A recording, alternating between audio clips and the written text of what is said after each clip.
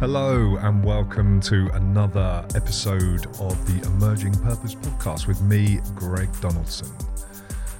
Hope you're all doing okay out there. It's been a little while since the last podcast, and this week I'm very excited to announce that my guest on the podcast is Philip Carr-Gomm. Now, if you haven't heard of Philip, where have you been, first of all?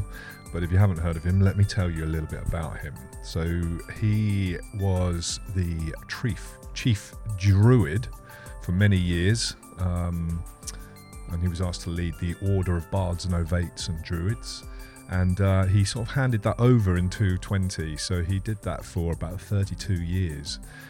But he's not just a druid, and he wasn't just a druid, he has been many things, and I first actually came across Philip Carr-Gomm when I bought a tarot pack called the Animal Druid Pack, and so I was very excited in 2018-19 to be asked by Ros Watts of the ACER integration program. I think at that point we were calling it the connectedness program with the synthesis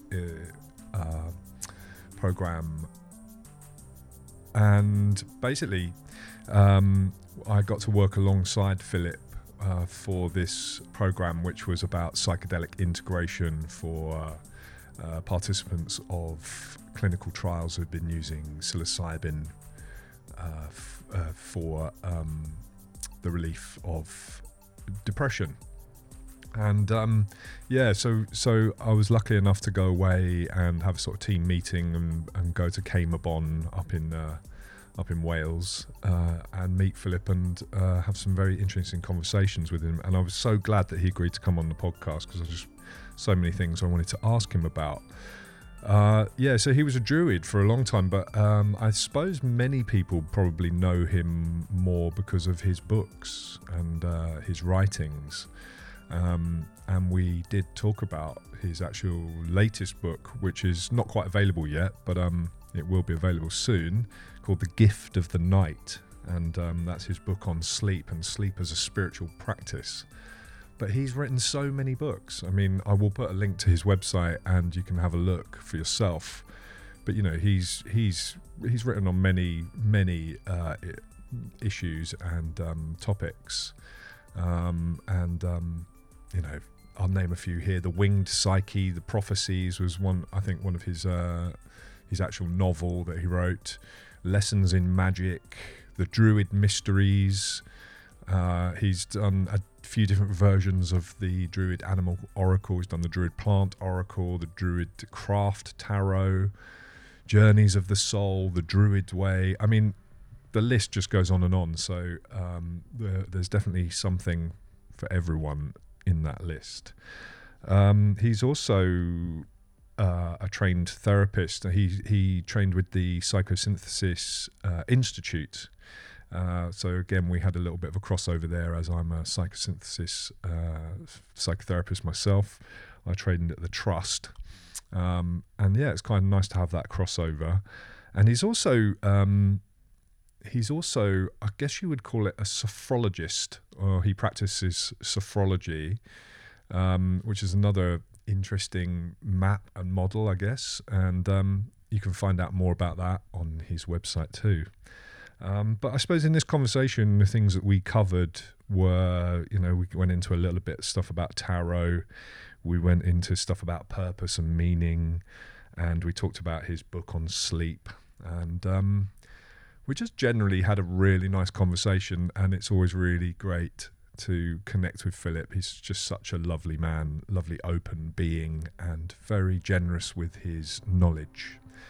And so I think what I'll do is we'll just get straight on with the podcast, and please let me welcome you to this conversation with myself and Philip Carr-Gomm.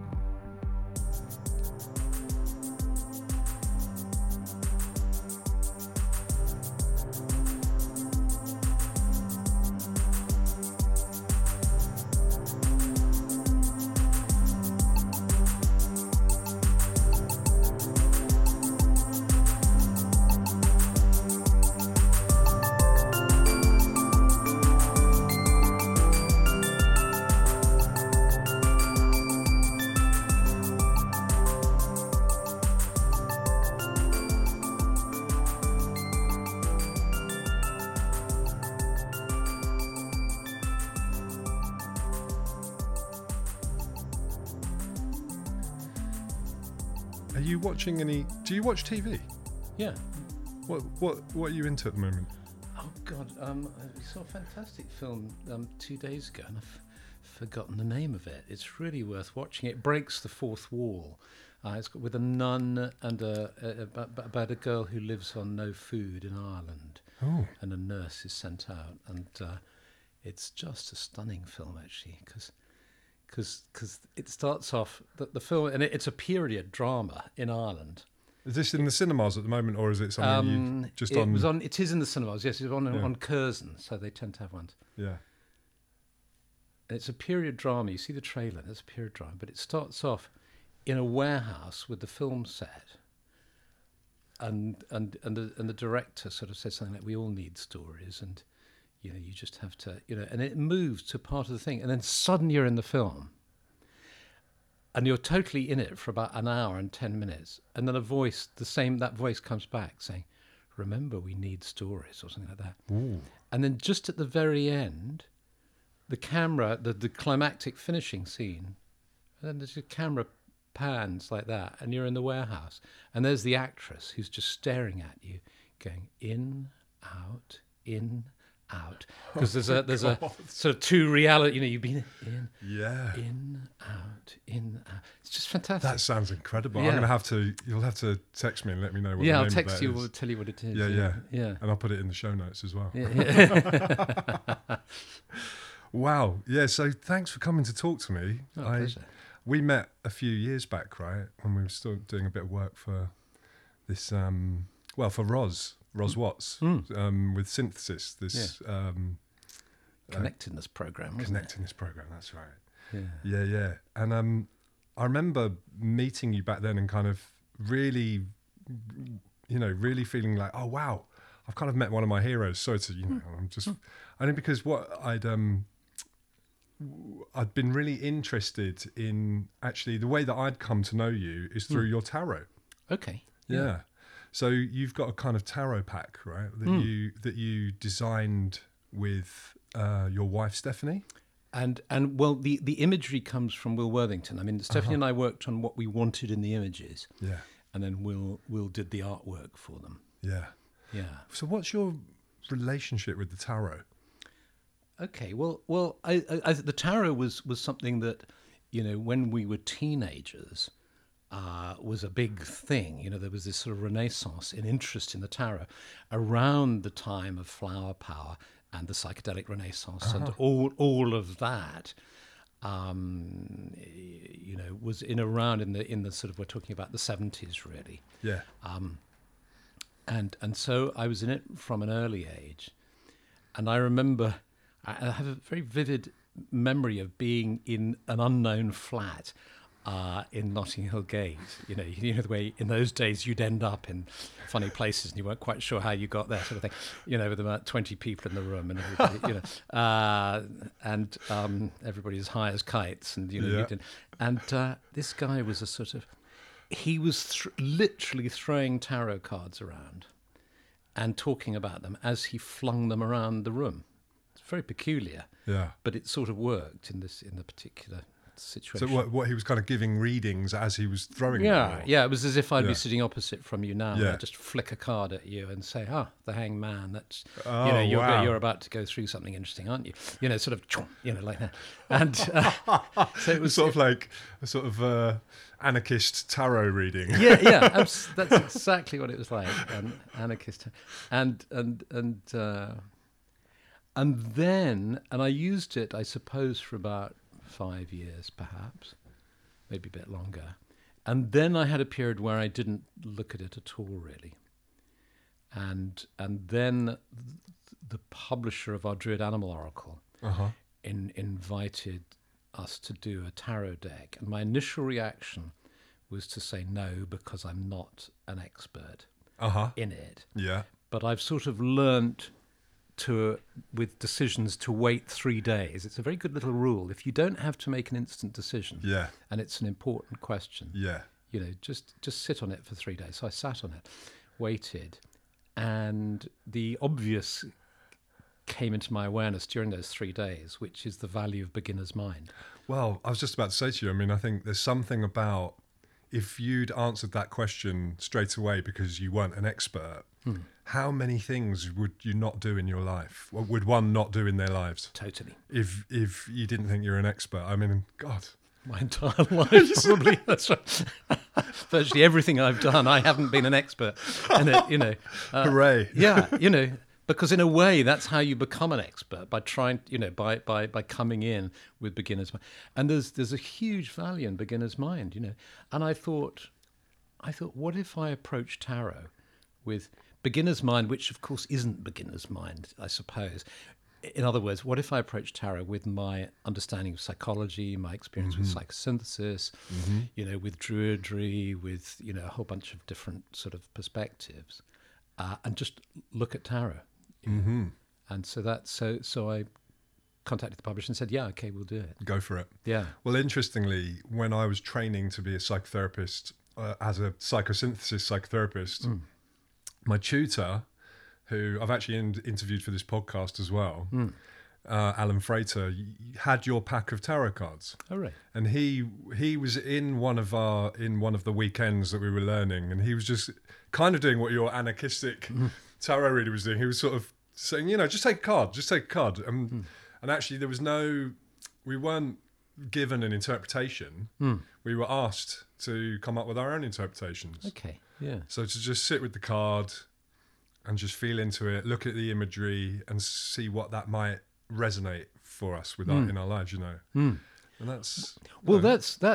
I mean, I think particularly the tarot, because there are so many images, and because it has such a long sort of tradition of knowledge and teaching around it and so on, it's very easy to fall into the trap of thinking that you have to be an expert and there's a whole load of stuff you need to know. But for me, a big turning point was when we had when our daughter Sophie was 16, and she had her friend, a 16-year-old friend, living with us at the time from Kenya, and they were doing their GCSEs. And Sophie said to me, you know, Dee wants to have a tarot reading. And I said, oh, no, not a good idea, you know. And she said, no, go, come on. And I said, well, you know, it's like, I don't know how her parents would feel about that. And, you know, and in the end, they managed to twist my arm. And I did it. And I was just praying that she didn't get a difficult card, like the Nine of Swords or Death, for instance. Oh, yeah, because some can be kind of some can be dramatic. Quite dramatic and tricky, you know, and conventional interpretations, or, you know, traditional interpretations can be quite problematic. And lo and behold, she selected. Well, my sense was I was just starting to work with the idea of not using spreads. You know, spreads are predetermined patterns that you lay the cards down. So I had just had this idea that one could work in a more intuitive way. So I said to her, just choose some cards. And this is what I do with most people now if they ask me, just choose some cards. And then often the person will say, well, how many? And you just do the enigmatic psychotherapist smile and sort of slight shrug of the shoulders. You know, so you know, yes, that's right. So, you know, and then so people pick a number of cards. You say, just lay them face down, shuffle the deck, and then, you know, tune in, lay them face down. And then when you've done that, just turn them all up, look at them, and then just imagine they're pictures in a storybook perhaps about the particular issue you've asked about or about your life, you see, and just talk. Nice. And I did that, and of course she had Death, and she had the Nine of Swords. And the Nine of Swords is the sort of dark night of the soul. It's in our one, it's 9 swords on a wall, and then a person sitting up in the middle of the night looking distressed, crying. Yes. You know, so they're all, you know, again, if you use those little books of interpretations you get in sort of traditional decks, you'll see it says, you know, they're tricky. So she looked at them all, and then just a smile came upon her face, and she picked up the Nine of Swords, and she said, well, this is me, of course. You know, I've got 9 GCSEs, and I'm worried, you know, but soon that will be in the past, and they will all hang as trophies on my wall. Oh my gosh! You know, that's such a brilliant interpretation. Isn't it lovely? Yeah. And then she picked up the Death card, another smile, and she said, well, of course, this does mark a death in a way. This is the death of my childhood. I mean, I'm no longer... I mean, she absolutely got it. It was utterly extraordinary. And so that taught me a great deal. And so I became very, very excited by that. And over the next 6 months, any poor person who happened to walk through our doors was captured and Thrown a card. offered a reading. And what I found is that 95% of people do completely their own readings. Yeah. You just set up the context and the framework, and they do all the work. And then just occasionally they will say something like, "This doesn't. I don't get anything from this, so I don't know what that means." And that's where you come in as saying, "Well, traditionally it means, one of the interpretations is." So you could kind of prod with something you prompt might know. and prompt, Yeah. and Yes. occasionally, for instance, I would find that just literally moving a card, once that provoked somebody to burst into tears, just saying, "Well, how do you feel if I move this card over here?" So the like that?" positioning. Yes, that was around her mother and her stepfather, and in the spread, in the way she'd spread them out, he was over there, and I put them together. And she had this insight, and she started to cry, and she said, "Actually, they do belong together, Wow. but I've tried to keep them apart." Wow. So it was even in the positioning was just Even such the positioning of the cards. There's so many things about what you've said already that I'm making kind of, mental notes. But, the first thing that I kind of picked up on was this idea about being a psychotherapist and actually the kind of temptation to leap into interpretation. All right. And actually what you've said there is kind of brilliant advice for any therapist as well, isn't it? Is to kind of actually, well, let's see what this unknown moment brings, rather than me having to be an expert or be clever and kind of offer you this clever interpretation of what's going on in your life, which kind of weirdly a lot of clients seem to be wanting, but we can fall into offering them Providing that, yes. Yeah. The other thing that you're just saying there is just reminds me also of this sort of positioning is something about family constellations, right? And there's something in there that's quite family constellations being the kind of method or model that people use to kind of look at family trauma or trauma coming down through family lines. Yeah. And the actual that really mysterious process in constellation work of how the physical positioning seems to play a major part in it. And I became very aware of that. And I don't know if you've ever done constellation work with objects.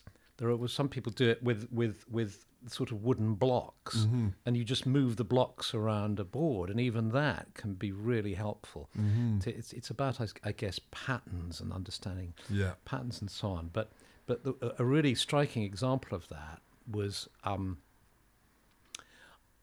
I was questioning. It would be natural to say, well, look, you've got 72 evocative images, so leave aside all the mumbo jumbo, and why not just say any combination of these evocative is going to evoke material from a client, and that's fine. But there's nothing. As if you looking 72 different types of mirrors. Yes. Yeah. That there's nothing mysterious or magical about this. It can be totally random. That you don't have to evoke any sort of ideas of spirituality and all the rest of it. So, but then you'll get certain readings that occur that are so striking that you say, well, this isn't random. And to give you an example, somebody came over from the other side of the world who had a particular issue she wanted to look at. And I invited her to spread the cards. It's where you lie that you shuffle them, and then you lay them out in a long line, and then you just pick them one by one like that. So it's not like when you shuffle them into a pack, you can have instances, particularly if you've got a new deck or a fairly new deck, of where there's a cluster. So all the pentacles are together, for instance, or But if you shuffle them and lay them out, and then you pick them like randomly or specifically or intuitively like that, that's not going to be the case. Her issue was around a family holiday that she was going to attend, and these family holidays always went wrong. and ended in tears. Oh dear. And she was about to have one of these, and she wanted to make sure it didn't end in tears, you see. So she picked these cards. Every single card was one suit. I think it was cups. King of Cups, Queen of Cups, Princess of Cups. And then there was one Queen of Wands, or Princess of Wands. And she picked all those, and they all represented the members of her family. And she started saying, "Oh my God, he even looks like that in the image," and so had each one she could identify, and she was the odd one out, with precisely the characteristic of that card. Uh-huh. So it happened. Yeah. Wands, fiery, and all Right. that. Okay. So that was significant. But the remarkable thing was there's a thing called the rogue card or the wild card, which can often happen when you're shuffling, where one just bounces out, Yes. flies out. Yeah, you have to take notice of that You card. really got to take Yeah, notice yeah. and grab it. And that's exactly what happened when she was doing it. One shot out, and I caught it Yeah. and put it down like that. And so then after she'd said, "Oh gosh, we're all here. This is the family holiday. There's my mum. There's dad. All of us are here, and there's me. And I'm different. And then I said, well, let's have a look at this one. I turned to him. She said, "Oh my God, there's my brother who's flying in 2 days into the." Of course. Of course, So in terms of, for me, that answered that question, or it affirmed for me that something much more than chance is going on because of the way it was picked on Ressa.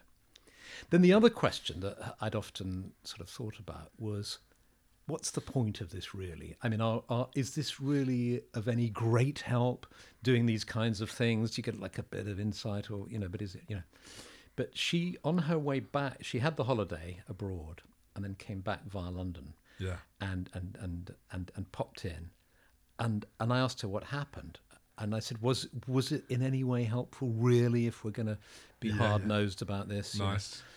And she said, totally, because of what I learnt in that reading, I basically made the resolve to, at a certain point in the evening, to go to bed. Not to have that extra glass of wine and to get into an argy-bargy and for it all to go pear-shaped, but just check out when I've. So a little, she'd got that insight in the reading that's what Brilliant. she should do. She did it, and for the first time they had a really They kind of got on and had a good time. That's amazing, isn't it? Yeah. I mean, I think it's a really interesting question to ask about tarot, because ultimately, you're right. They're just pieces of paper with pictures on them. Yeah. And a lot of people kind of go, oh yeah, mumbo jumbo, whatever. But what I'm really interested in, and I mean, sometimes I actually do pull a tarot card from my clients at the end of their session. If they're that way inclined, I like to offer that, and it's a kind of nice way to sort of ground the session usually. I find. But also, the question around whether this works or not, I think there's something about well, maybe with a lot of things in life. Is this kind of moderation. So I remember when I first got into tarot, I kind of almost overused it. Yeah. Yeah, it was absolutely. like, should I see this person? Do it? What, should I go on this holiday? Where should I go out? What's happening on Saturday? Kind of, that kind of thing. Yeah, It's the just I Ching is good for that as well. It's where when you start using the I Ching and then you use it for everything. Yeah, that's so right. like every decision kind of gets Yeah. kind of you consult the oracle. Yeah, that's right. So so after a while I realised this was oracle abuse. Yes. So actually you have to be careful. Yeah. kind of totally. Yeah. stand back and sparingly, so it doesn't become this kind of thing that way that you're leading your life through the cards. Absolutely. Yeah.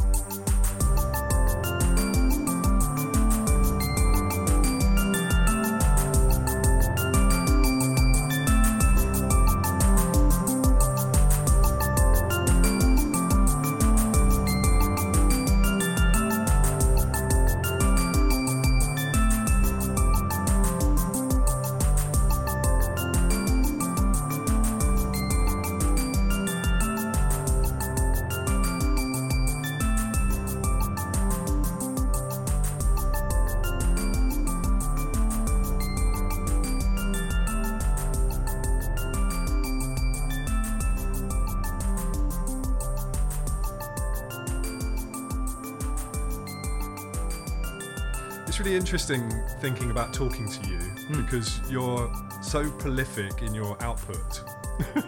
You know, and I remember sort of, well, we spent a few days in Cayman, right, a few years ago, and I remember driving up and back with you, and sort of getting to hear about some of the things that books that you'd written, and the things that you're interested in, and you know, so it's kind of difficult to know where to come in and focus. I suppose what might be, I mean, the purpose of this podcast is kind of emerging purpose, which is a kind of umbrella for motivation and creativity and eros and passion and all those kind of things. So I suppose the obvious question is, where do you find your motivation? Because you've produced so much, you know. Well, I mean, it's a big question. So yeah, I know. No, I mean, when I was 11, it all started when I was 11 for me. That's the sort of starting point. I can't remember much before I was 11. I have little flashes of memories of childhood and so on, you know. But when I was 11, I read a book called The Life of the Buddha by L. Adams Beck, and it was a very florid, lyrical, sort of lyrically written book, and it turned me on. It switched on the lights, and I thought, this is the most important thing to do: gaining enlightenment. This is the ultimate task. And at the same time, I met my first sort of spiritual teacher, who was the old chief druid Ross Nichols. He was a friend of my father's, and he sort of came and saw us, and I said hello to him. And then when I was 16, I started to train with him. So spirituality, or sort of the philosophical quest, the quest for wisdom and clarity and illumination have been sort of central to me from that moment onwards. And that comes through in, you know, just looking at your sort of reading, your output of the books. Yeah, that comes through, that kind of spiritual druidry, sophrology, even the nakedness book, right? The history of nakedness. I mean, a third of it is about nakedness and spirituality. So yes, and the novel that I've written is about spirituality too. So that's at the core. So there's, despite the disparate nature of the books that I've written and the things that I've done, they're all at their heart. It's that simple sort of quest for illumination, and the spiritual quest, or however one wants to term it.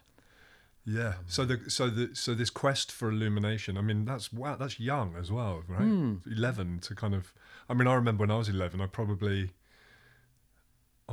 think I joined the church choir because I kind of fancied the vicar's daughter. Yes. But and got confirmed, you know. Yes, that's right.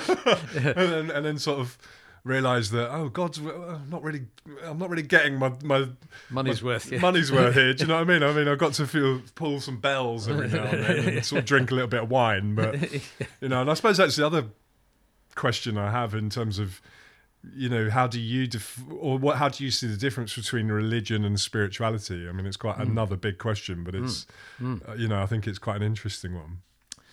Sure. Well, of course, the immediate question that arises when if you say, okay, this kind of spiritual quest, or this sort of identification and ambition at another level as well, around spirituality and whatever that means, or the spiritual quest, there's then a question of, okay, so what are you going to do about it? Yeah. You know, you get the idea that illumination is the thing.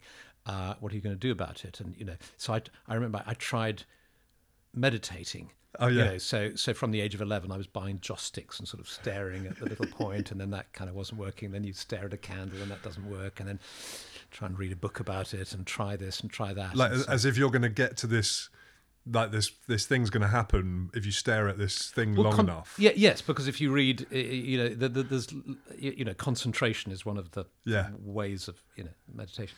So the idea is you concentrate on a candle flame, or you concentrate on, you know, perfume or whatever.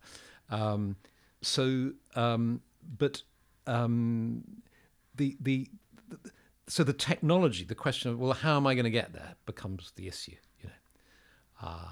So I was, you know, because I was around in the 70s, and everybody was smoking pot, so I smoked pot, you know, and it's like, oh, maybe I can get here with this. And then, you know, the results are inconclusive. Let's try again. You know, let's keep trying. Let's keep trying. You know, and so on. And in a way, I've been in this experimental phase for about 50 years or something. You know, of trying lots of different. I've tried so many methods, you know, and you know, with varying success, and of course each one has its value and has things to teach you and all the rest of it.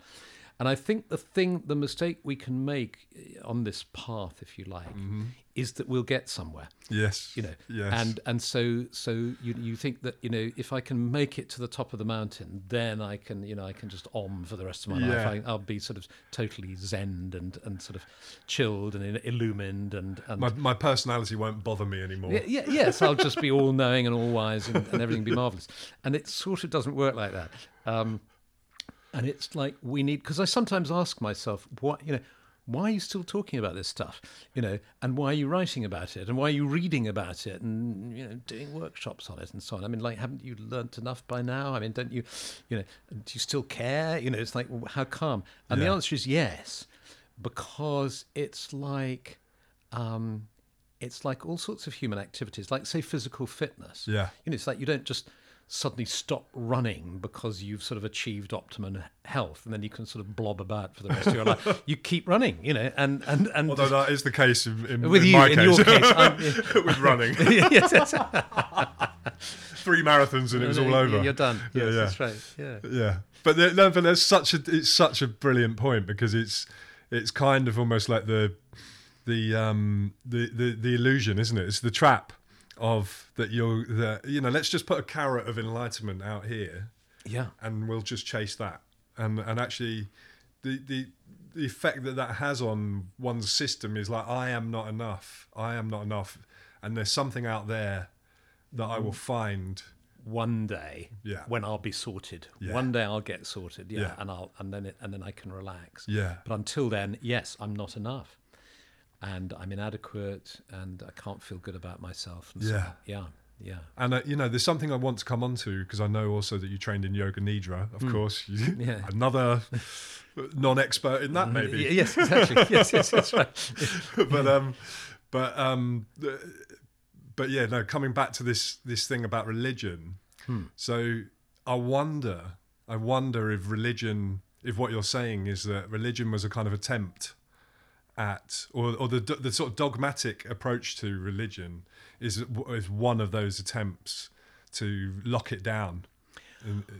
Well, I think, you know, religion is an attempt to create a formula, if you like, or a system that will enable people to feel better and to function more effectively and to be of more value to themselves and the world and all the rest of it. I mean, there's some very interesting studies have come out about the value of religion. It's clear that on the whole, religion can be incredibly valuable. And I mean, even studies of longevity, that, you know, you tend to add 5 years onto your life if you're part of a faith community. I mean, very interesting stuff. And all sorts of meta-analyses of a bunch of different studies and so on. So it seems to be good for your physical health and for your mental health. So having faith. Having faith. You know, the Royal College of Psychiatrists have a spirituality, what's it called, special interest group. And they publish some very interesting stuff around that and studies around the value of that. So it seems undoubtedly true that religion can be of huge value, and yet we also see that it's hugely problematic as well, and it's responsible for all sorts of suffering.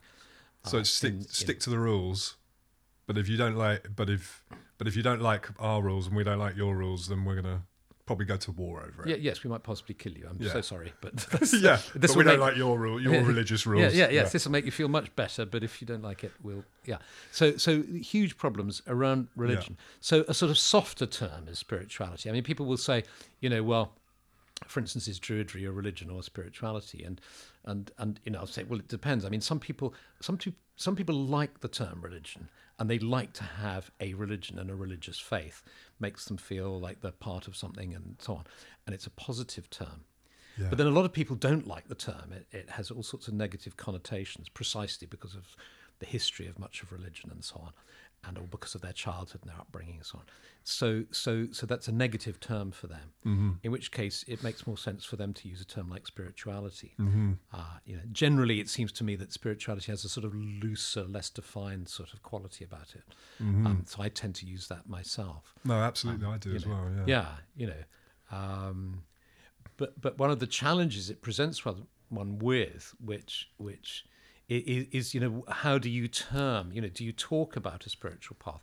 Because at some level, my sense is that when you get there's a way in which I don't need a name or a label for my spirituality. I don't actually see myself as a druid, or just as I don't see myself. You have druidry within Druidry is one of the spiritual ways that I find really resonant and that I work within. Yeah. But I'm deeply moved by Sufism and Sufi poetry and by yoga and all sorts of different approaches, mm-hmm. Buddhism and so on. But we do tend to need labels and words, and so we just have to cope with the limitations around that, I think. So I suppose what I'm hearing you say is like careful with the identifications around those labels. Yeah. So as soon as you think you are one of those things, you're kind of in trouble. Yes. Yeah. Just really, my sense is to have a really loose identifications around it. Yeah. I often say to my clients, if you think that I'm a psychotherapist and you're a client, then we're probably a bit in trouble here. Yeah. Because otherwise we're just going to play those roles out, rather than actually be two people in a room relating. Yeah, absolutely. Yeah. Yeah. So something, but obviously you still have to be those roles. Well, you have to. Well, that's exactly an example. You see, where you sort of need that. Need the title for the card and for the ad in the paper or whatever it is. Yeah, this is what I do. This is what I do, and what do you do? Yeah, that's right. Yeah.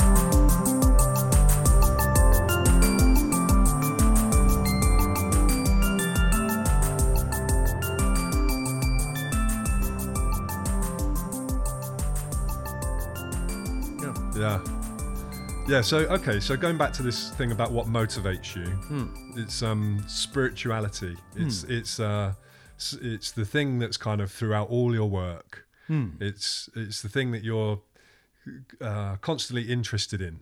Meaning, purpose, spirituality. Yeah. And do you? I mean, it's such a kind of odd question, but do you have a relationship with meaning and purpose? And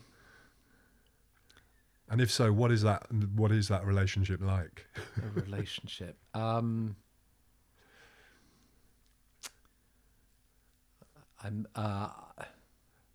I tell you where I'm sort of coming from? Yeah, sure. Yeah. So I think the thing, I suppose, what it is that when I set up my kind of psychotherapy practice, I called it Emerging Purpose, because I was kind of very newly into this idea. Oh yeah, we all have this emerging purpose, and we're not aware of it, and the thing is that we need to find what it is, right? Yeah. And then very much kind of like how you're talking about, I suppose, the spiritual path and sort of feeling like it's there's a thing that's always out there to be found. I feel like maybe purpose is kind of the same thing. It's this idea of something that we should be have. I think it's hugely problematic. It's kind of but like lots of things that are problematic, it doesn't mean to say one should ban them from one's sort of thought field. Exactly. It's quite an interesting and provocative idea. And there's a little book I've written and a sort of online course that I do called Lessons in Magic, which is which is where we look at the idea of purpose and then how you create, really, how you bring stuff into the world, how you tune in to what you really want to be doing with your life, the direction you want to be doing, and then how you make that happen. And that immediately raises the spectre of purpose, as it were. What's my true purpose and all that stuff. And then in one of the lessons, what I do is I drop in a series of little short videos by people like Deepak Chopra and so on, where people are talking about purpose in very different ways, and it can become hugely problematic, as you say, because it becomes, there's the danger of hubris, that somehow I should have a purpose like Mother Teresa had a purpose. Yeah. And if I can't access it, it's either because I'm not very evolved and or I'm a waste of space. I mean, maybe, what if the awful truth that there's no purpose to me at all? Yeah. Does that mean I have no function in this world? Yeah. So again, you can use it to put yourself down, to beat yourself up. Yeah. Or in the contrary way, to inflate yourself. To say my purpose is to bring love into the world and meaning, and I'm in alignment with my purpose. And I'm bringing healing to the world through this new cushion that I've developed. So it's a very problematic one, and yet that's the thing. Somewhere in there is a sort of seed. It's a bit like I don't know. The image that comes to me is a sort of an acorn. You don't ask the acorn what its purpose is. Oh yeah, but it's what are you going to be? Yeah, it's like it's obvious, and it's like I'm just doing it. Is what the acorn, I suspect, would say. It's something about that. That's nice. Yeah. I suppose. Yeah. So when I asked about I guess like when I ask about your relationship to it, that's why I'm interested, because there's something about. I mean, do you ever wake up in the morning and go, "Oh shit, I really don't want to write today," or I don't feel like talking about spiritual values, or being or offering my druid magic, or Well, two things that occur to me at the relation to purpose and meaning. One is that I don't really think about them that much. Okay. Although having said that, the topics that I think are really central and interesting and provocative and all the rest of it, I don't actually spend much time sort of philosophizing around it or questioning it. Do you see what I mean? Yeah. So if I'm writing about a particular thing, I suppose I'm working on the meaning of the meaning of it, but I don't question it at that level. I just sort of get on with it. Interesting. So much more like the acorn metaphor then. Yeah. So you're kind of like going, oh, there's an acorn, or you're feeling like the acorn of that idea, and you just let it grow into what it needs to grow into. Yeah. Yes. Yeah. I don't, because I think being overly conscious of something, funnily enough, can have a downside to it. That's interesting. Can you say more about that? Well, the way everything has its shadow. Yeah. Isn't it? So the shadow of the mindfulness, I'm being super conscious here, is that it becomes precious, it kills spontaneity, it becomes controlling, so the ego starts to control rather than just relaxing into being alive, enjoying being alive, and trusting. You may have moments where you deliberately kind of make yourself more mindful, or make a deliberate attempt to experience awe, for instance. But in my experience, the way it works is if it can become so sort of familiar and you can be so relaxed about it that, if I walk down out of your place and go down to the sea and I see the sun shining on the water, I won't have to sort of ask myself to feel, I'll just have the experience of beauty and of enjoyment and of awe without having to be mindful of it. Do you see what I mean? So trusting the process. Yeah, just trusting in life that I don't always have to control it or be overly conscious of it, because there's a value in the unconscious, just as there's a value in being asleep as well as in being awake. Yeah. And the value in that liminal space of wooziness, where maybe you're not particularly awake and aware, and you're not asleep, but you're sort of half awake. There's a value in all these levels of consciousness, and the risk around the whole enlightenment industry is that you're trying to be super aware all the time. Yeah. You know, Let's get really aware. And where nothing's happening. yes, Because we're so aware. Yeah. That's so fascinating, because I think, well, I suppose just from a personal point of view, which is all I can kind of measure this through really is that, I think there's, and maybe that's why I set this thing up, emerging purpose. And it's kind of like, we will find out what a purpose is, what we're supposed to be doing. And actually what I found is I got a load of clients who are all in existential crisis. Yes. So that's been an interesting journey in itself, because whereas when I first began, I might be thinking, oh no, I've just got people turning up who are like, they want me to help them find their purpose. Yes. It's taken sort of quite a long process to kind of go, well, let's just be in that then. Yeah. Let's be in an existential. What's it like to be in an existential crisis? And not to try to get out of it. And not to try and get out of it. Do that. Yeah, absolutely. And very fertile place. Absolutely. And yeah.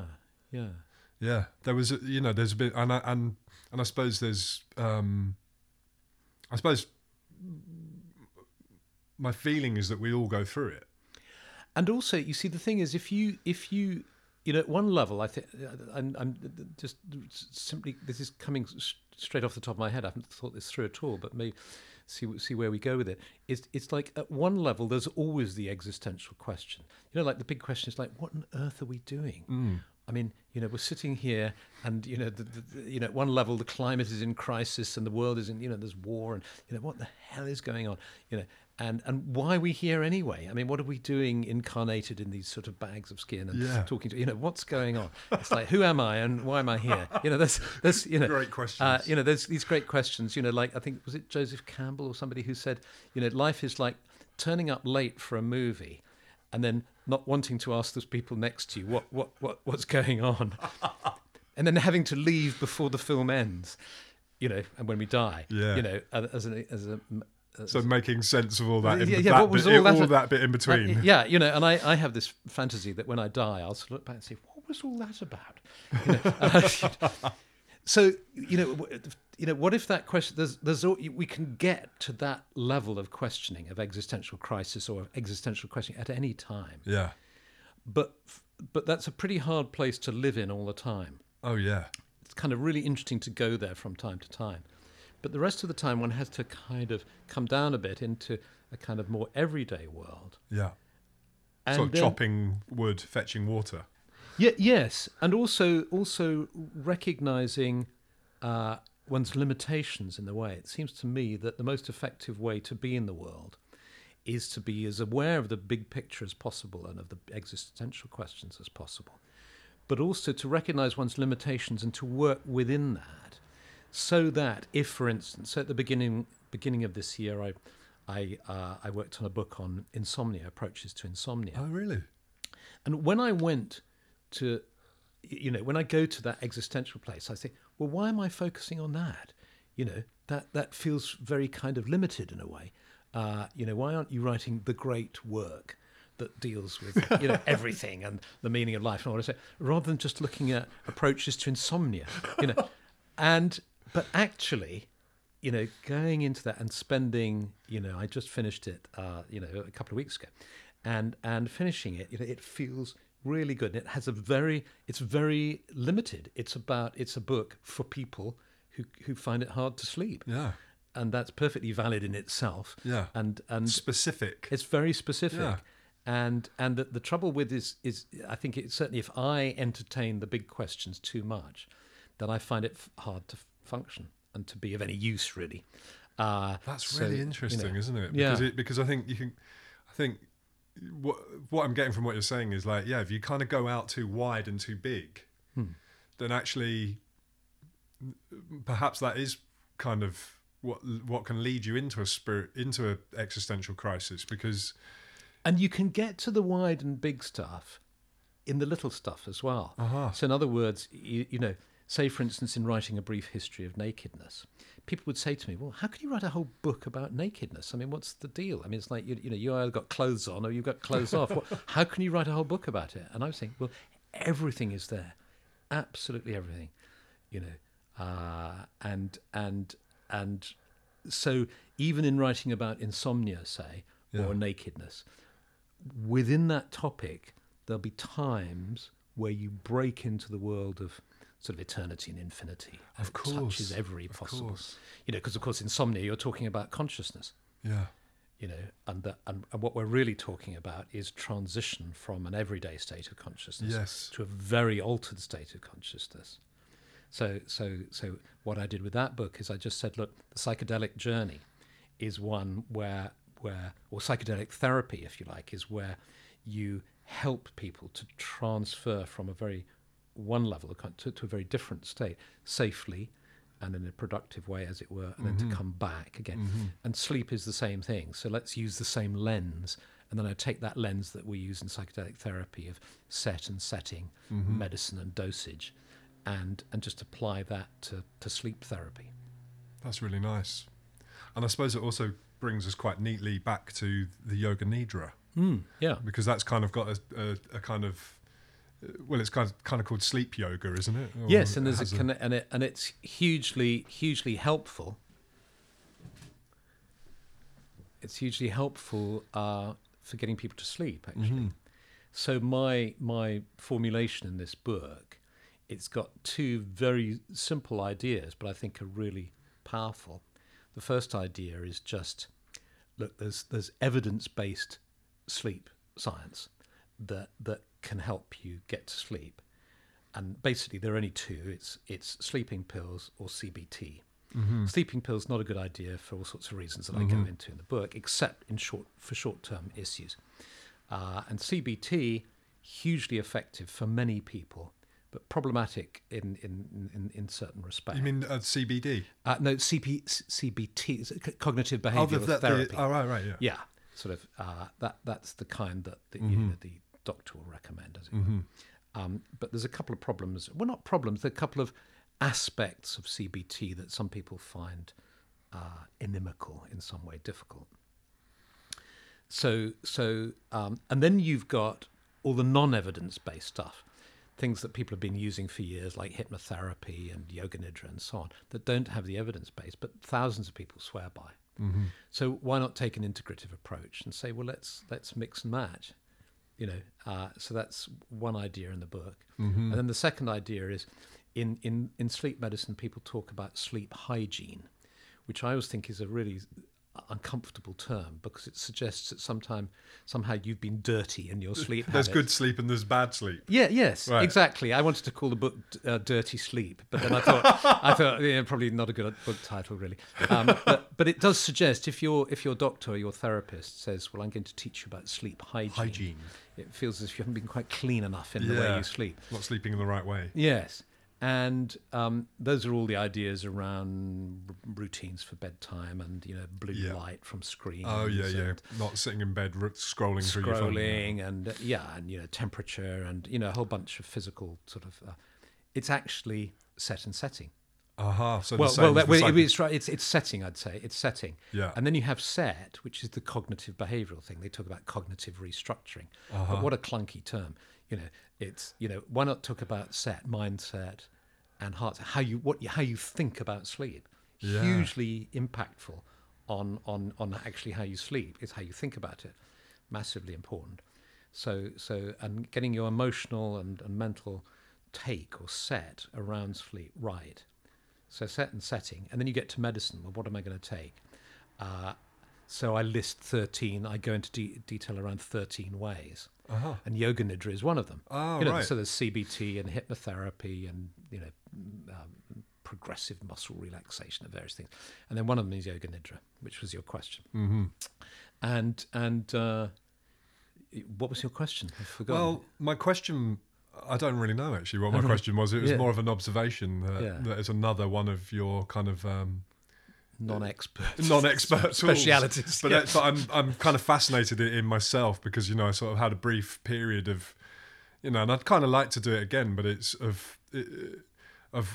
this meditating in this way where you kind of lie down, you put an eye cushion on, perhaps if you want to, you pull a blanket over, you get seriously comfortable, and then you can either listen to a kind of a guided visualization through it. And it's usually kind of going right through in detail through your body, isn't it? And through your bones and your... The two particular techniques it uses is, I mean, as you say, for a start, you're lying down. You know, we're so used to having to sort of sit up with an upright spine and all that. You know, that's right. So you lie down, you get as comfy as possible, and then you don't have to do anything. Unlike a lot of meditations where you're repeating a mantra or you're engaging in some kind of mental work or even non-work, if you see what I mean. It's still, you have to do something. Whereas with Yoga Nidra, you don't do anything. You just listen to somebody's voice, which might be on a YouTube thing or a recording or a person physically present with you. Yes. And so the great thing is you just completely surrender to that voice. And you don't even have to follow it. That's a thing. I mean, you can just let go so totally. You're not even following the instructions, which is an interesting experience in itself. Absolutely.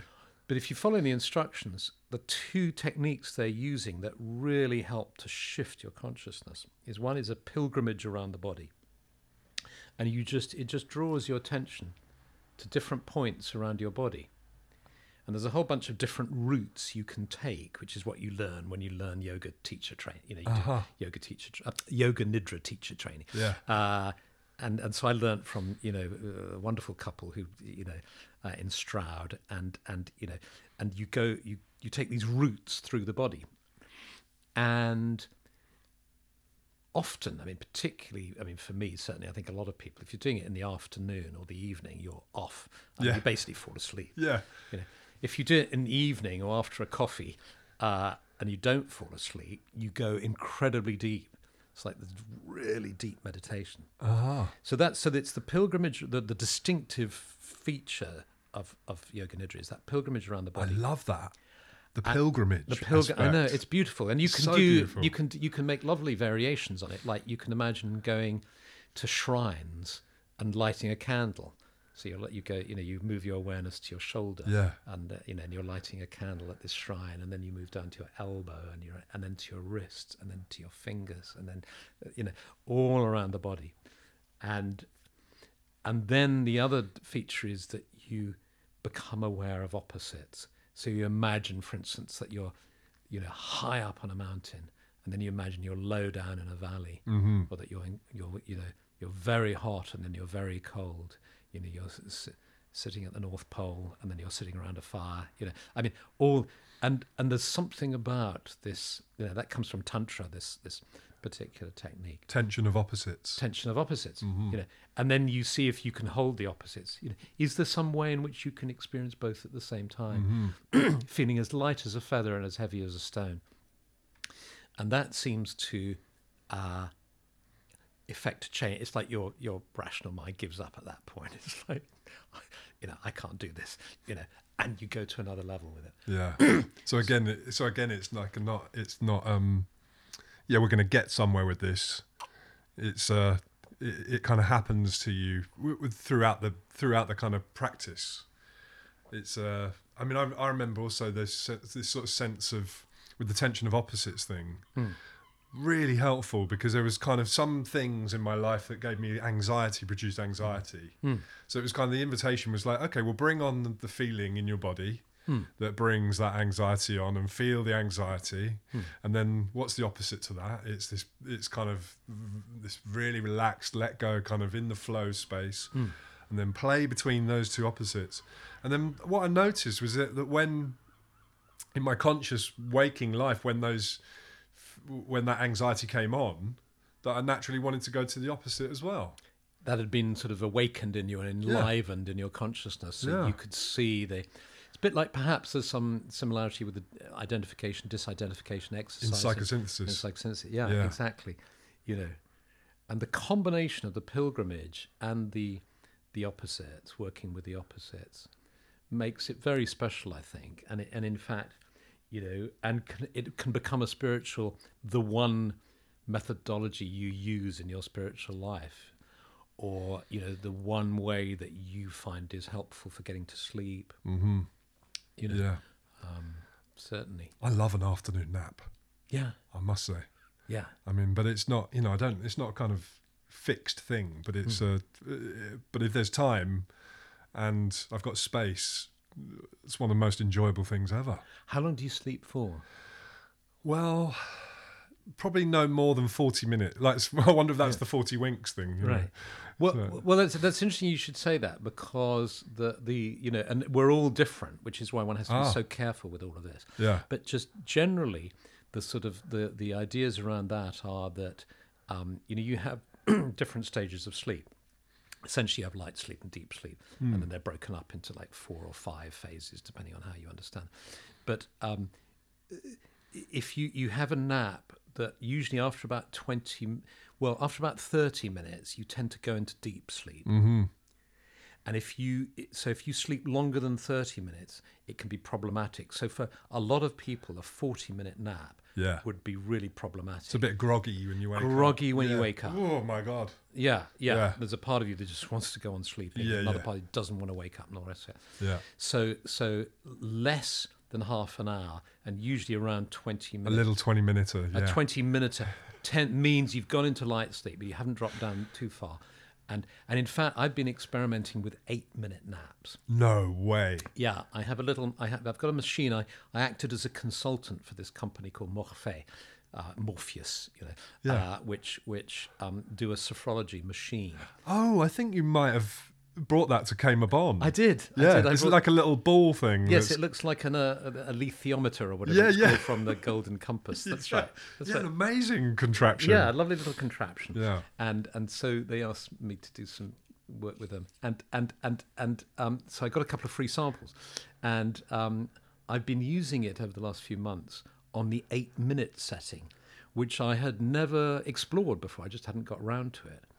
And I find that is absolutely fabulous. It suits me down to the ground right now. Like a power nap. A power nap. And it's just 8 minutes, guides me in and then pulls me out after 8 minutes. So good. Yeah. I mean, I can kind of relate in terms of having sat down in the afternoon maybe to read a book and just kind of got a kind of, one paragraph in and felt the eyelids going and then and then just kind of dropping, but then pulling out again quite quickly, Well, that's another kind altogether. Oh, is it? Yeah, it's a micro nap, micro sleep, and I think it works. It does.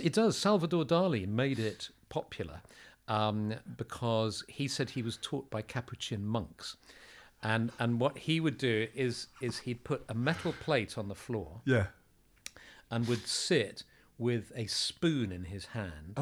Or a fork, and would allow himself to do exactly that, just to nod off. Over to you. And then, of course, his hand would relax, the spoon would clatter on the plate, and it would wake him up. So it would literally just be for a few seconds. and that's something, that some people find really refreshing as well. Yeah, I must say that's happened. I've woken up from that and kind of felt like, I feel good. I feel refreshed. Refreshed. Yeah, absolutely. Yeah. It's a real skill to develop. Yeah.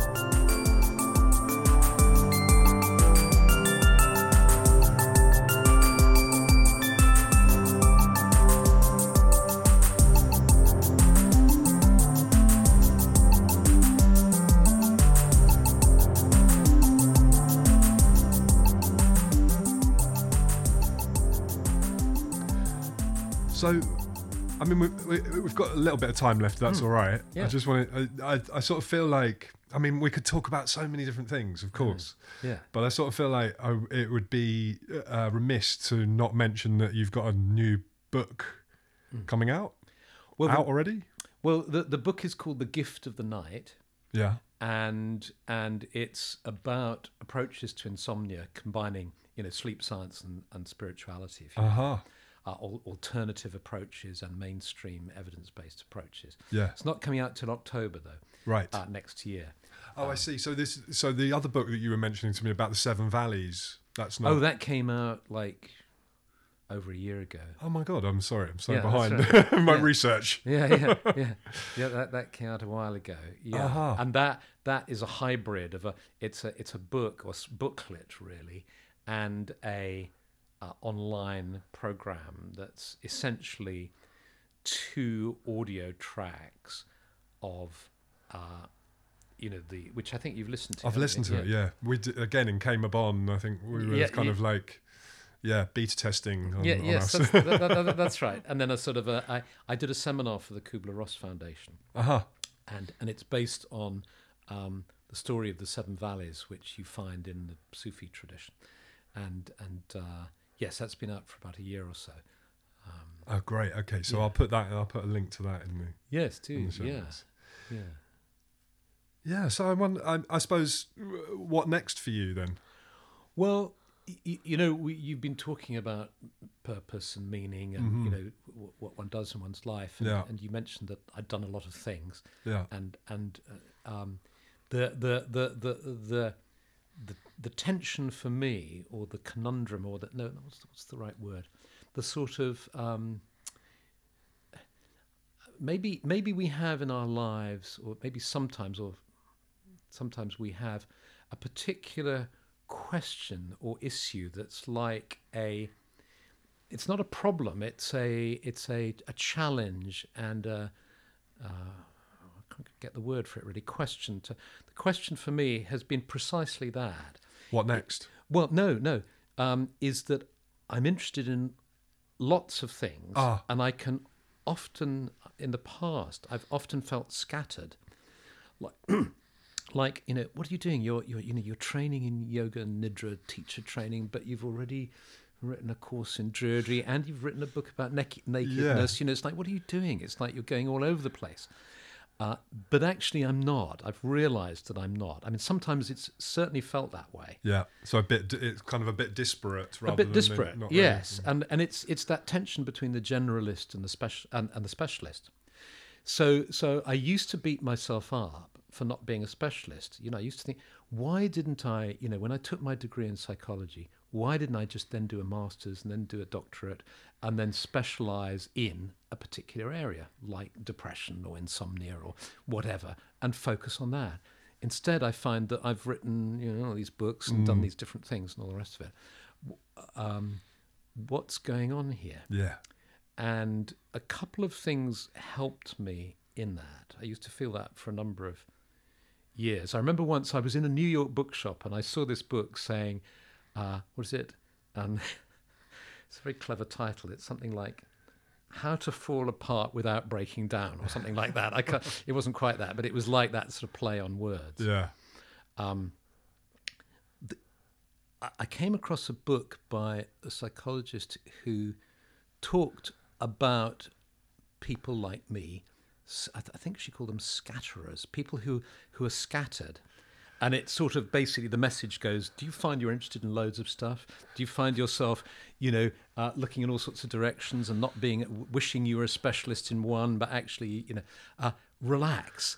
That's who you are. Oh. It's okay. Oh, what a relief to hear you say this, Philip. Oh, my God. And exactly, it was a relief. It's like I didn't even need to read her book. It was just this idea. You just needed it named. I just needed it named. It's okay, relax. That some people are specialists and some people are generalists. Oh. And I started talking to people about that. Yeah. And people were saying, yeah, I feel the same way. Or, I've always felt that you, Philip, were you're interested in lots of things. And that's lovely. I love that. It's not like a problem. No. It's great. And so I started to accept that part of me. And to think, no, this isn't a burden. This is a gift. How lovely. Yeah. Oh. So that was a real turnaround for me. That was about 10 years ago, something like that. Yeah. So up until 60 or 55 years old, I every so often would beat myself up for being scattered or a generalist. Then I reframed that and saw that it was a gift. This is just who I am, And it enables me, I think, and it enables generalists. What generalists can do is they can make connections, they can see patterns, and they have a different perspective. And if you talk to a specialist, I really respect specialists. Obviously, they know they've gone into, but if you talk to them outside their field, it's like they're completely naive around all sorts of issues. They don't see the connections. No, well, because they haven't had the time, because they've been specialising for years in this one field. Yeah. And they haven't, taken it. If you take sleep as an example, it's like, in a way, I feel that now I could say that I was a specialist in sleep. I think I probably know more about sleep than most people. Because you became a student of it. Well, I became a student of it, and what I realised is that the issue with sleep, unlike many issues in the mental health field, mental and physical health field, is fairly delimited. It's fairly limited and contained. You know, the way with issues like, say, depression or PTSD or schizophrenia or whatever, they're vast. I mean, you could spend your whole professional life in that one field, attending conferences every year about depression, reading all the new theories that are coming out, and all the disagreements that exist between theoreticians and so on, different schools, developing your own favourite approach, and then finding there's a better one somewhere else, and then retraining in that, and that's like a lifetime's work, and still you wouldn't really, and also the success rate or your ability to affect change is fairly limited within those fields, as we know. What I discovered with insomnia is it's a particular issue. If you just spend a year reading a whole bunch of books about sleep, learning, maybe I did a training in CBT for sleep, for insomnia, CBTI it's called. Right. Working in with different modalities and all the rest of it. You can have a pretty good handle on it, and you can know quite a lot about the field. It's very specific. There isn't much disagreement within the field of sleep science. And actually, you can affect a lot of change. You can really help people. I mean, CBTI has a 70% success rate. That's really high, So what does the I stand for in CBTI? Insomnia. CBT4 insomnia. Uh-huh. Yeah. So yeah. So you can, in a way, become a sort of specialist in that field, But then I ask myself, and this is where I know I'm a generalist. I think, am I becoming a specialist finally? And then I ask myself, would you like to remain a sleep specialist? Why don't stay here? Advertise yourself as a sleep therapist. Only see clients who have sleep problems. No. Is the answer. No, I'm not going to do that. Yeah, that's absolutely fascinating. And I really, really resonate with you, Yeah. I mean, for 20 years, I was an actor. And what's great about being as an actor is that you actually have to do every other job in the world while you're waiting to be an actor. Yes. Right? So it's kind of brilliant. You can do all this work brilliantly committed, because you know that at some point you're going to get a job. It's not lasting forever. It's not going to last forever. And you're also acting. I remember having a meal in Brighton, and it wasn't you, it was somebody else, but there was a waiter who was the perfect waiter. Yes. And I said, "Are you an actor?" And he said, "Yes." "How could you tell?" And I said, "Well, it's like you're acting being a waiter. I mean, you're being the perfect waiter." Like most waiters aren't like that. I got one of my biggest breaks when I was a waiter at a restaurant. And it was one of the most happiest times of my life, because I was doing exactly that. I was like, I can be the best waiter. I will act being a waiter, and I will get the big tips. Yes. Because I will be the best waiter you've ever had. That's it. I was kind of disappointed when I got an acting role, because I had to go and leave it and do something else. But it's interesting, because it's the kind of area we're talking really is like, again, a generalist, you could say artist, all right? Because when is a piece of art ever finished? And I heard a good friend of mine sort of said, and I'm not sure whether this was a quote from someone or whatever, but he sort of said, an artist knows when a piece of work is finished because they start thinking about the next piece, and they get bored of that one and they want to move on. So it's not necessarily finished, but the attention has moved to the next thing. And knowing when to let go, and just letting go of it and giving that. Yeah. Yeah. So it's such a lovely, I mean, I feel so much relief just talking to you about that, because I feel like I'm a generalist. What right have I got to start a podcast? I can listen to a lot of podcasts, and people are very very professional and that's their thing, and they Yeah. do very great podcasts. Yeah. You know, and I'm just like, well, I'm just doing a podcast because I'm kind of interested in talking to some really interesting people about what makes them tick, and that interests me. You know, Absolutely, and the term amateur, yeah. it comes from the word love. You know, Does it? amor. You know, Amor. the Latin for love. Yeah. So an amateur is somebody who absolutely loves this thing. You know, we tend to use it as a pejorative term. You know, but actually, it's really positive. I'm a lover of this. I'm an amateur. Really interesting. Yeah.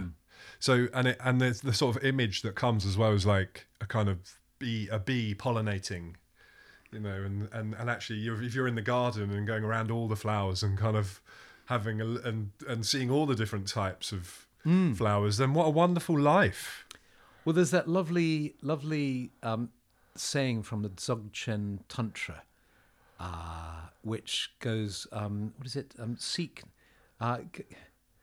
Oh gosh, I wish I could remember it. Go wherever you please. Seek, you know, go like a bee seeking nectar from many flowers.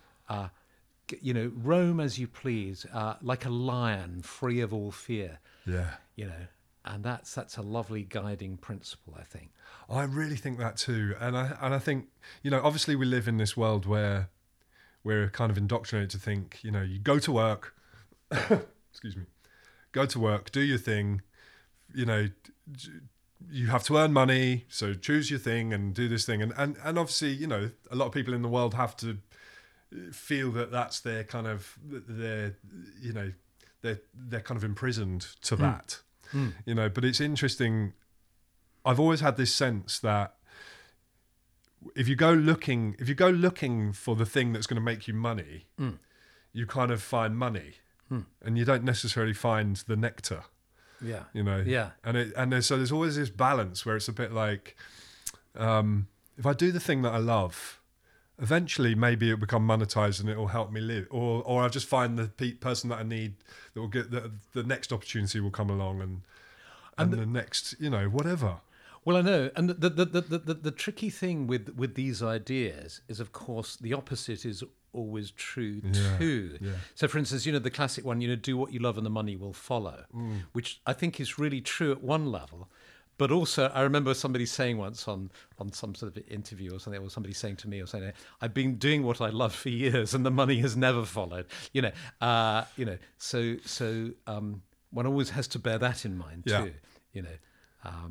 Yeah, but how to get by in the world with as well, you know. But I think generally the principle, you know, that you know, the most of the world seems to work with you focus on what you, you know, have, do, be. So you go, you know, I've got to have, you know, the fast car and the beautiful home and the gorgeous wife and all the rest of it. So what I need to do is make a whole bunch of money, and then I can be happy. Yeah, and actually to flip it around and to say, focus on it, you know, being happy, being contented, you know, feeling full of gratitude and awe and all that shit.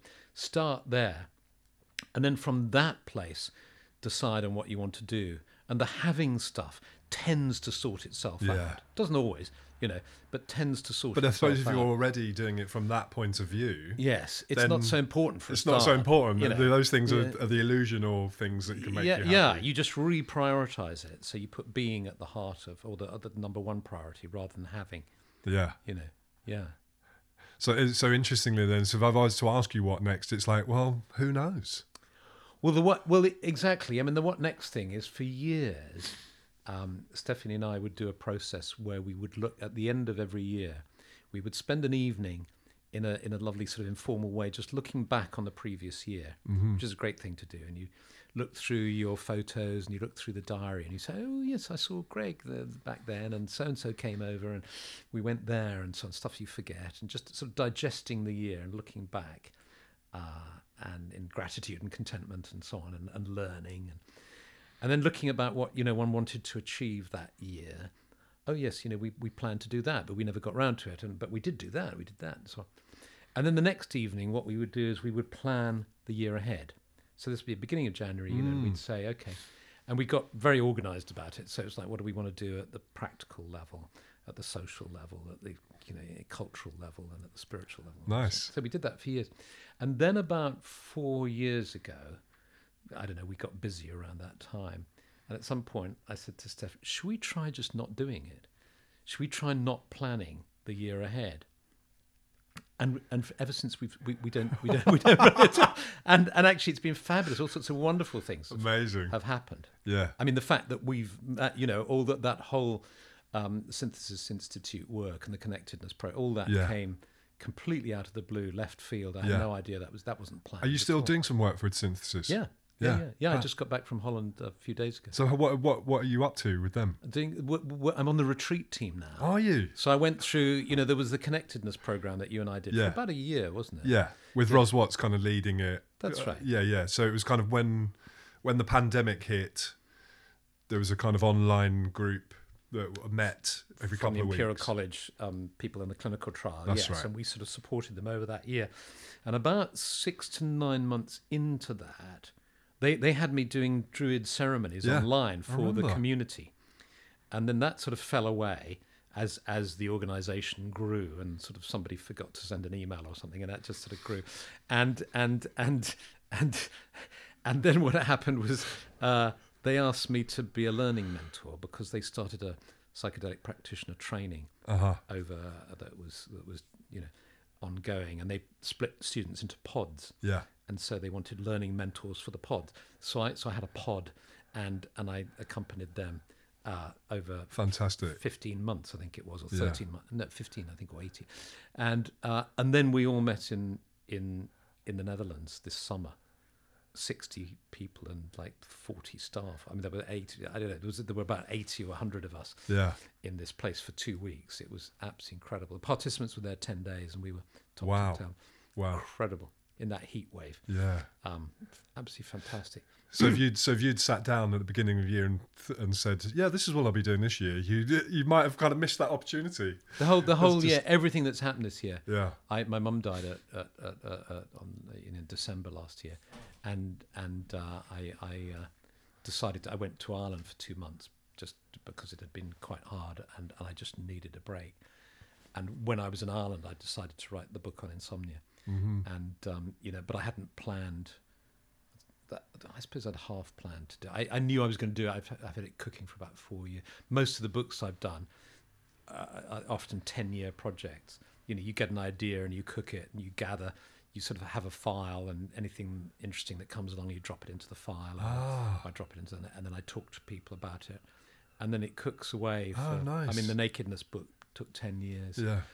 I've been working on a book on Jainism for about 10 years, 12 years now. Oh, that's so interesting. Again, because it's a little bit like, well, if you think about mycelium and mushrooms, the mycelium's always there under the ground doing its work, and every now and then a mushroom pops up. Yeah. And I wonder if that's kind of what you're saying is like, because you can kind of see people in the cultural, when they come through into the public eye, it's like, it looks like, oh, you've just done this thing, and that must have you just did it. Yeah. But actually what you're saying is, no, there's 10 years of generalism, or 10 years of popping that thing in that file and that thing in that file, my interests here and here.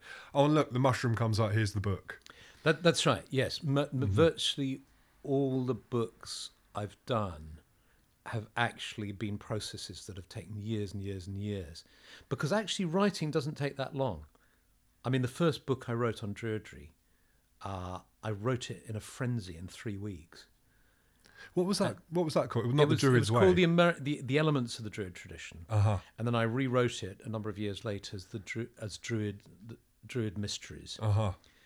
And but of course, at that time, I don't know, I was 40 or something like that, and I'd been doing it for 20 years or something like that. So the actual physical writing isn't the problem. Never the problem, for me anyway.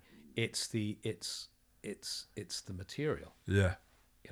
So your life is the research and the inspiration and the ideas and the insights you get and so on.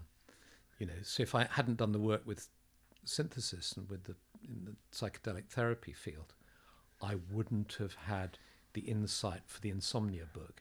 So the insomnia book had been cooking, but I needed that ingredient, that particular take oh, I know, let's stop talking about cognitive restructuring and sleep hygiene. Let's talk about set and setting. Beautiful. You know, and it's Beautiful. so simple. It's like a no-brainer, really, isn't it? And as soon as you say it, it's like, oh yeah, it's obvious and so simple. But nobody else has said it, as far as I'm aware. No. And so I, put it in the book. And I wonder what the integration aspect is as well, because there must be a sense that that's connected as well with sleep. Yes. Or insomnia. One of the things I do is that all the attention gets put on getting you to sleep, but there's the whole issue of waking up and how you wake up and what, how you go into your day and all the rest of it. So that's actually how I end the book. With the section on waking up. Which is, as we know, the sort of kind of one of the most important aspects of the psychedelic therapy is integration. Exactly. Because we can all go and take these substances and sit on top of mountains and have great revelations. But if we don't do anything with that, then we're back down at the bottom of the mountain wondering what was happened. That all about? Yes, yeah, absolutely. Yeah. It's been absolutely fascinating to talk to you. Thank you so much. It's been a pleasure, Greg. Really a pleasure to have a good old chat with you. Yeah, and I hope you have a wonderful Christmas. Thank you. And don't make any plans for the new year. Yes, that's right. And I'll see you around. Yeah, absolutely. Thank you. Cheers.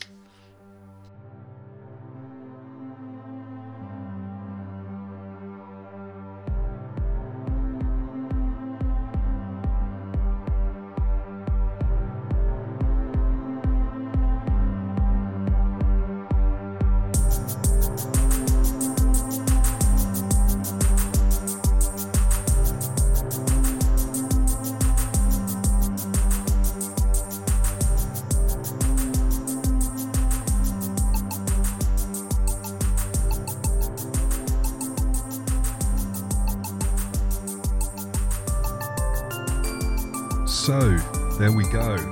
What a lovely conversation. Well, I enjoyed it anyway. And I think, one of the things that I found really, really useful, and you can probably tell by my reaction, was when Philip and I were talking about when Philip was talking about being a generalist.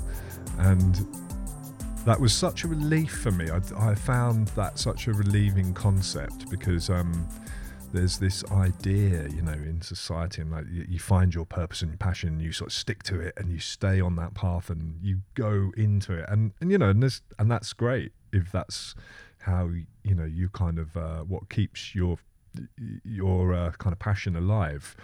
However, I've noticed in my life, and I don't know, maybe some of you guys have noticed this, it's life sometimes feel a little bit more like being a kind of bee, or and kind of going around and pollinating different flowers. And I find that concept so relieving and interesting because what it does is it sort of gives us permission to sort of follow our passion and follow our interests.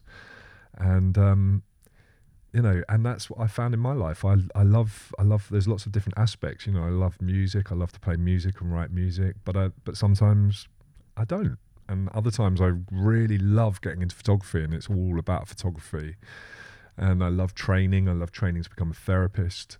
And then, sometimes at the moment I'm dipping back into doing a little bit of acting because that kind of brings that aliveness. And I there's something about that is being able to give yourself permission to sort of walk into these different areas of life, and especially if you sort of feel like you want a little bit of challenge or you want to be just a little bit out of your depth, then it's quite nice to have different passions and hobbies and ways of thinking about life. So yeah, that was the thing that really stuck out in that conversation, has really stayed with me, is the sort of idea around being a generalist and that being a kind of positive thing. So thank you to Philip. It was so nice of you to come along. So nice of him to come along and share his thoughts with us. And I'm really looking forward to next podcast episode. I'll be interviewing a friend of mine called Anne Matthey, and we're going to be talking about kind of spiritual practices and models and kind of having a look at that whole area, really, the transpersonal, and had a really great conversation with Anne. So that'll be coming up at some point in the future. And Yeah, and I just wanted to also thank a big thank you to Julian Humphreys, who supplied the music for this podcast. You would have heard parts of it at the beginning for the introduction, and you're going to hear a little bit of it now for the outro. And I may have even put some parts of it throughout the episode as well. So thanks to Julian for that. And thanks for tuning in. I'll see you next time. Goodbye.